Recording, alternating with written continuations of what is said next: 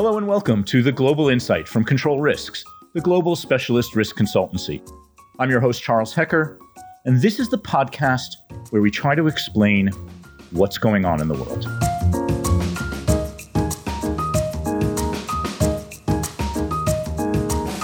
Long COVID, US-China relations, a shift to greener energy policies, digital acceleration, and the risk of missing the post-COVID rebound. These are the top 5 risks for global business that Control Risks has identified this year. Think of them, if you will, as a set of lenses with which to view where we're headed. Today's episode is one of a 5-part series in which we'll be exploring the regional impact of these global top 5 risks. And in this episode, we're turning our attention to Europe.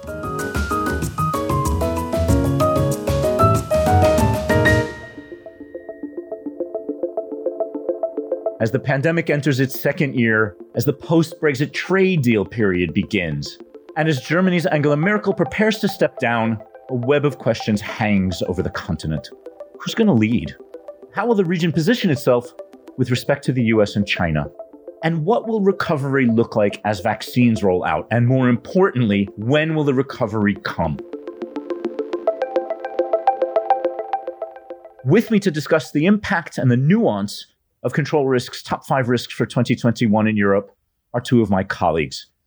Florian Otto is a director in our political risks practice based in Frankfurt. Florian, welcome. Hello. Thank you very much for having me, Chuck. It's a pleasure. Stina is an analyst in our cyber threat intelligence business based in our Copenhagen office. Stina, hi. Hi, good to be here. So, Florian, this idea of long COVID is one that I think we have to explore with some urgency in Europe, because the entire continent is about to lose its cool about the slow progress of vaccination. Is Europe's immunization strategy really at risk? How is the region going to deal with long COVID? And what's the breaking point here for tempers and patience on the rollout? The risk of missing the post-COVID-19 rebound at the moment hangs over Europe like a really dark cloud. And this is coupled with growing concerns about restriction fatigue, most visibly recently in the protests that have taken place in the Netherlands. Against this backdrop, recent announcements by the key vaccine manufacturers, or 2 out of the 3 key vaccine manufacturers, that they have to reduce deliveries in the next weeks and potentially during the first quarter, has really rattled politicians at the European level, but also in member states. The bigger question is, does this actually delay the immunization? And you mentioned that a moment ago. And in the greater scheme of things, and to put things into perspective, at this point, the answer is probably no. When you take a step back and a deep breath, the EU and its member states are among the minority of countries that have actually secured access to vaccines for their whole population. Assuming that these shortages or delays will be temporary and also more vaccines will become available over the course of the next 2 or 3 months, we should still see a significant impact across Europe from vaccinations, which will support a reopening during the second half of the year, as long as the vaccines remain effective against the new strains of the virus, right? But why do we have CEOs of vaccine manufacturers and European officials and some member state ministers up in arms? It's the political pressure that is building everywhere, because almost a year into lockdowns, the questions politicians get asked, not only by the opposition, but also, by their voters and people showing up in their surgeries, basically, is, what's the deal here? Why is this taking so long? Why have you not sort of ordered more? And basically, at the moment, the whole focus is not on the big picture, but on why are we not making more progress more quickly? And I guess the reason why we're here today, right now, is that Pfizer, not too long ago, began to telegraph to the European Union that it was going to slow production just right now, at the end of January, the beginning of February, in an effort to retool and produce more vaccine later. And so, that was something that all consumers of vaccines in this region could prepare for, but that doesn't necessarily make the news any more pleasant, particularly against, as you point out, an impatient populace. What happened next was AstraZeneca, who's manufacturing a vaccine in conjunction with Oxford University, announced in a slightly less planned fashion that they're having production problems, that their facilities in the Netherlands and in Belgium are just not producing the batches that they anticipated, and that also will cut production. And so I guess what you have is this perfect confluence of antagonistic trends. We want the vaccine more than ever before. We need the vaccine more than ever before. We've been in lockdown longer than ever before. And then bang, the companies say it may not be coming the way you want it to come. Absolutely. And I think, there was a great deal of hope around the AstraZeneca vaccine because, first off, the number of doses that were supposed to become available would have actually made a massive difference in the greater scheme of things. And the announcement that they would reduce it, by as much as 60% in the first quarter, that basically hit a raw nerve, right? It would, at least in the short term, materially affect the progress of vaccination programs. And as you said, Pfizer had telegraphed this quite early on, provided a really good explanation, and they had actually already flagged that last year that there might be the chance. So it didn't come unprepared. What doesn't help politicians trying to manage expectations of their populations is that basically on every news site you go, you see these nice comparisons between countries and their progress. And I guess what made the whole AstraZeneca thing particularly sensitive is that while the company announced they would reduce deliveries to the EU, they didn't say they would reduce deliveries to other countries, in particular the UK, which, because it was quicker also to, approve the vaccine, has actually made significant progress on the vaccination program. And what you have now is that the UK is far ahead in terms of vaccinations per head, and the EU is trailing against the backdrop that there is still a fair bit of Euroscepticism around, even if we're not talking about this as much lately due to the pandemic. Those politicians who have invested a lot in saying we need a common European approach, we don't want the larger and stronger member states basically get an advantage against the others, are now getting really, really difficult questions from their local media and from their citizens why they haven't been more proactive. And basically that vaccine nationalism everyone's worried about in a way is a reflection of the pressure they get from the public. Let me move on to Stina for a second, and then we'll talk throughout the podcast about a number of issues coming up. But Stina, the longer long COVID lasts, the broader and wider and more expansive the cyber threat landscape becomes. So tell us a little bit about the European cyber threat landscape while everything else is going on top of it. I mean, certainly when we look at this from a cybersecurity perspective, COVID has been dominating also what we've seen in the last year, both through the kind of threat angle of things, but also, and I think increasingly this year, through the kind of new challenges that dealing with this new normal. We've seen from the start of the crisis that threat actors have really used the kind of fear and the disruption that COVID caused to shape their attacks, their targeting. And I think we continue to see this kind of adaptation in what cyber criminals are doing in Europe, in the kind of following the way the pandemic evolves. So what we've seen towards the end of 2020 was a kind of a move to target vaccine supply chains, both on the criminal side for ransomware, but also on kind of the espionage side, and really kind of seeing what is actually happening in terms of European vaccination. Where is this going? So attack at the end of 2020 at the European Medicines Agency, where we've also since then seen a leak of tampered vaccine data, potentially pointing to a disinformation campaign here as well. So linking back to kind of the trust, I guess, as well, the trust issues that are associated with the vaccine campaign. One of the things that are going to be added to this in 2021, and in particular in Europe, but globally, is this kind of increased connectivity, increased attack surface that we're currently having because of how business practices have changed. Everyone's working remotely, everyone's working from home. The kind of perimeter in terms of cyber is massively expanded. And that, of course, brings additional vulnerabilities in that respect. Stina, can I ask you a question that's sort of been lingering on my mind as I follow your material and the cyber threat during the pandemic? We hear about attacks on regulatory agencies. We hear about attacks on pharmaceutical companies, whether it's ransomware or, data leaks. We hear about misinformation campaigns. This is a global public health crisis where hundreds of thousands, more than 1 million people have died. What kind of ruthless cyber threat actor is exploiting a global pandemic for profit? Yeah, unfortunately, the answer to that is quite a few of them. During last year, we did have some of the main ransomware groups and organized cyber criminal groups come out and say, we won't attack hospitals, we won't attack those kind of facilities during the pandemic. But what we've seen in terms of the threat landscape, certainly that's not been upheld.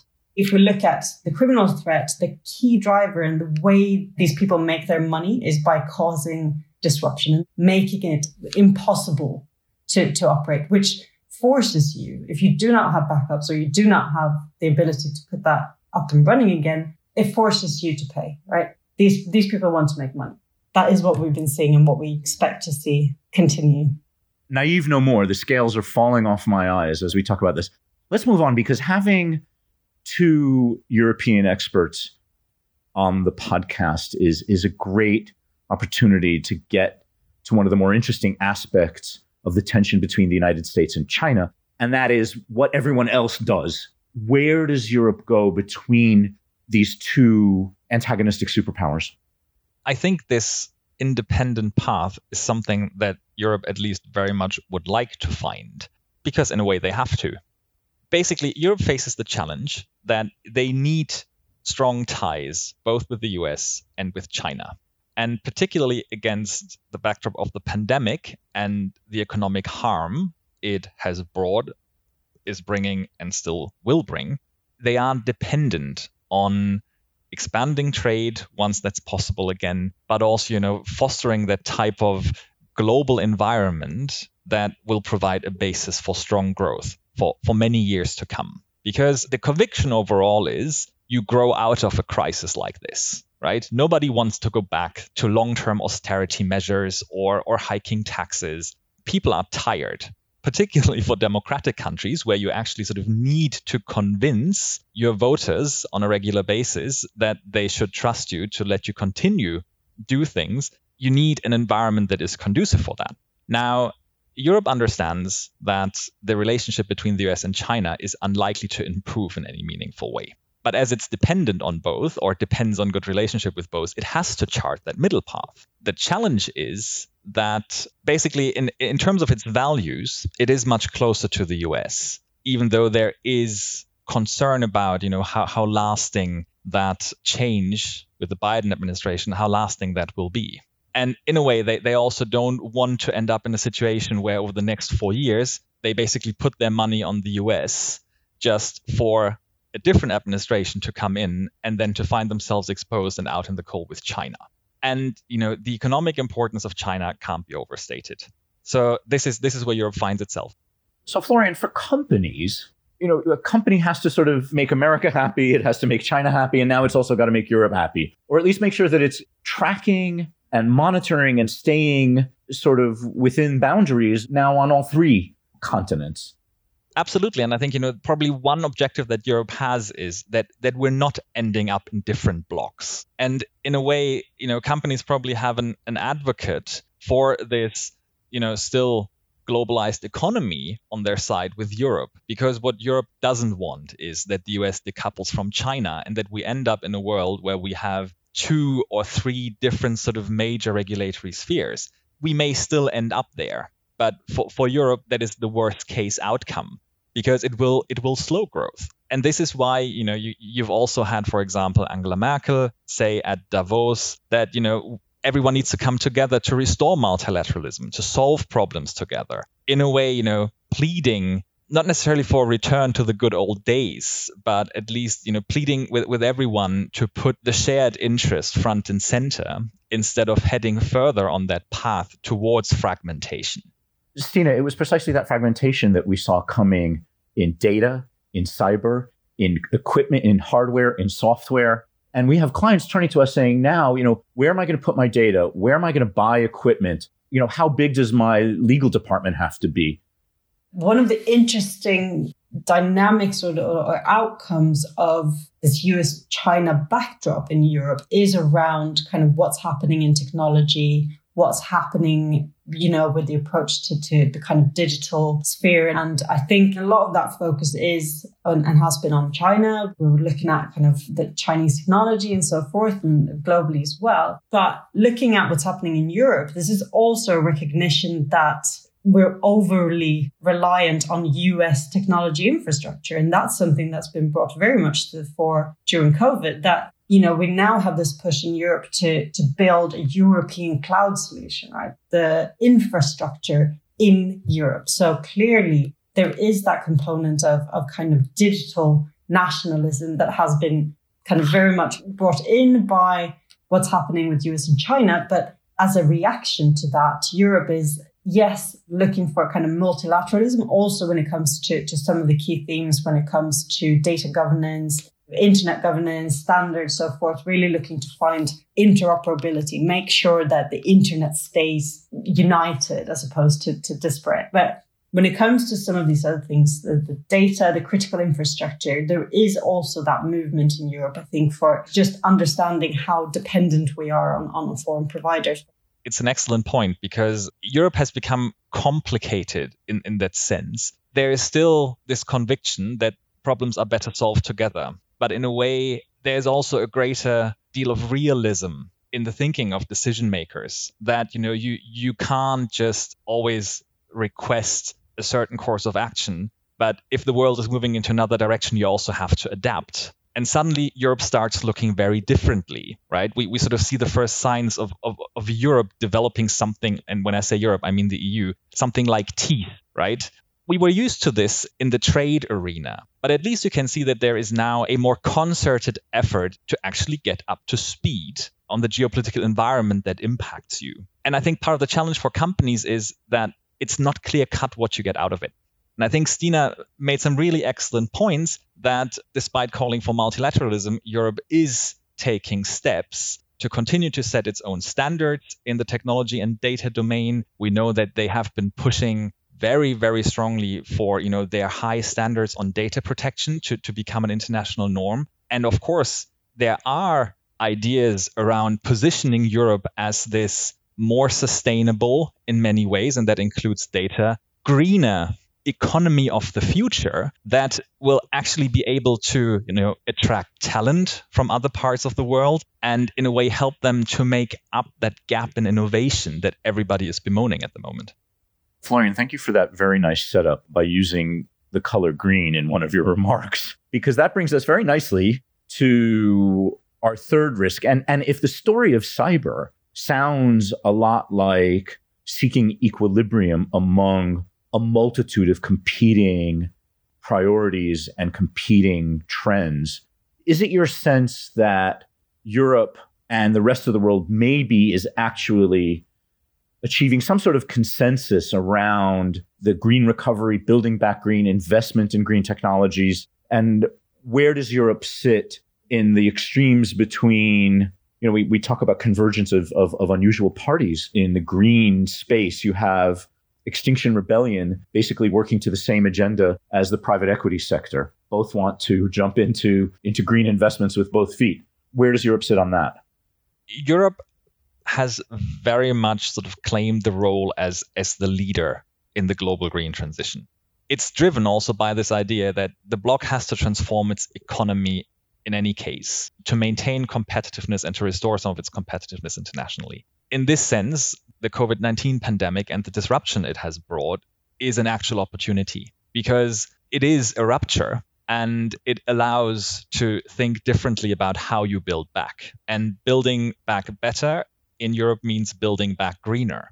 To come back to the previous topic, there is great hope that at least around fighting climate change and decarbonizing the global economy, that common ground can be found between the US, China, and Europe as the main emitters out there. So that is good news. But there's also the other dimension that, Europe wants to really change its economy. It wants to become the first carbon neutral continent by 2050. And they mean it, right? It's not just some slogan. We will see a lot of regulation coming through at the European level this year to also ensure that green recovery will actually take off. Europe is putting a lot of money into it. Its COVID recovery fund is sort of heavily geared towards green investment. We can discuss at a later point how effective this is going to be, because, it's one thing to have the money available.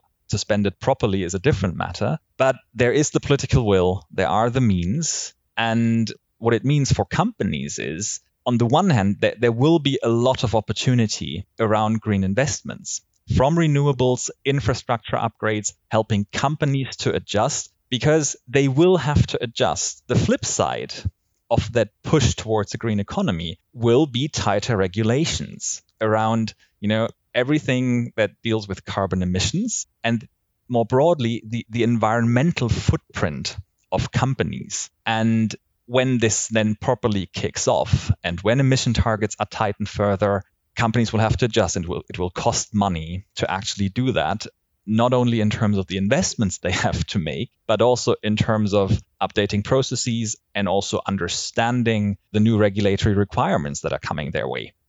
Stina, let's move on to risk number 4, which is very, very squarely in your field of expertise. And I think one of the things that we're saying about cyber risk, specifically in 2021, is that in 2020, companies took their 5-year strategic tech plan and they basically executed it in 5 weeks. And this creates a series of vulnerabilities. What are European companies, or is there anything specifically European about this incredible acceleration? Because no one's going to go back to making 5-year tech plans anymore, are they? Everything is going to have to be faster and faster and faster. It really is, to some extent, about dealing with what happened last year, right? Because it really was, as you say, this kind of rapid digital transformation process and kind of technology adoption just to keep the doors open. It was in many cases, and this is certainly the case in Europe, but also elsewhere, this was done with business operations in mind rather than particularly security, right? So we have this expanded connectivity, expanded attack surface of companies, and it is about securing that new perimeter, those new solutions, and kind of making sure there aren't vulnerabilities in that. And of course, that's very much the case for European companies as it is for others that have done this jump. But I think for the outlook as well, we're kind of seeing, I guess, this trend also interlinked to a few other trends that are particularly relevant in Europe as well. So one of those we've already touched on, which is this kind of growing push towards digital nationalism or establishing Europe in that sphere. And I think from a tech or digital risk and cyber risk perspective, this also has very concrete implications in terms of regulation. So it's kind of a move from last year. There was a lot of ambition coming out of the EU around these issues. We're now seeing a move to action. So we've seen, publication of new NIS2 directive, for example, which really looks to kind of secure critical infrastructure, but also, as I mentioned, the kind of working towards establishing European infrastructure. So it is this kind of growing complexity in this field with data protection regulation, but also following up with other areas that will affect both the kind of the technology side of things, but also kind of on the cybersecurity side. Just as a final dimension of our forecast for the year is really around the cyber threat landscape and the fact that we continue to see this expansion of complexity and of types of attacks, and in particular, more disruptive and more harmful attacks. And Europe, and in particular Western Europe, continues to be among the most highly targeted for cyber threat actors. They will follow the money, they will follow the interest. This is where they will focus. So the trends that we see globally are going to be very, very significant in Europe. And I think just to draw out two of the key trends we're seeing there is really around the kind of extortive cyber criminal threat, the ransomware threat, but also the combination of ransomware and data theft, where this leak of corporate data, of sensitive data, of government data is becoming kind of common practice among cyber criminals. And on the other side, cyber threats are always closely entwined with what we're seeing in the geopolitical space. Florian and Stina, let's see if we can't end a little bit where we began. And That is to, there is a clear linkage between the rate of vaccination and the rate of recovery. But, both Control Risks and our partner company, Oxford Economics, are forecasting a robust return to economic activity in the second half of the year. Yes, it's predicated on a successful vaccine rollout. And yes, that seems fragile at the moment. But sooner or later, there will be a return to economic activity, particularly in Europe. What are you seeing in companies? Are they ready for this? Because our fifth risk is that the rebound comes, but companies are still stuck in crisis management mode. Is the body politic ready for recovery? And is the corporate body ready for recovery?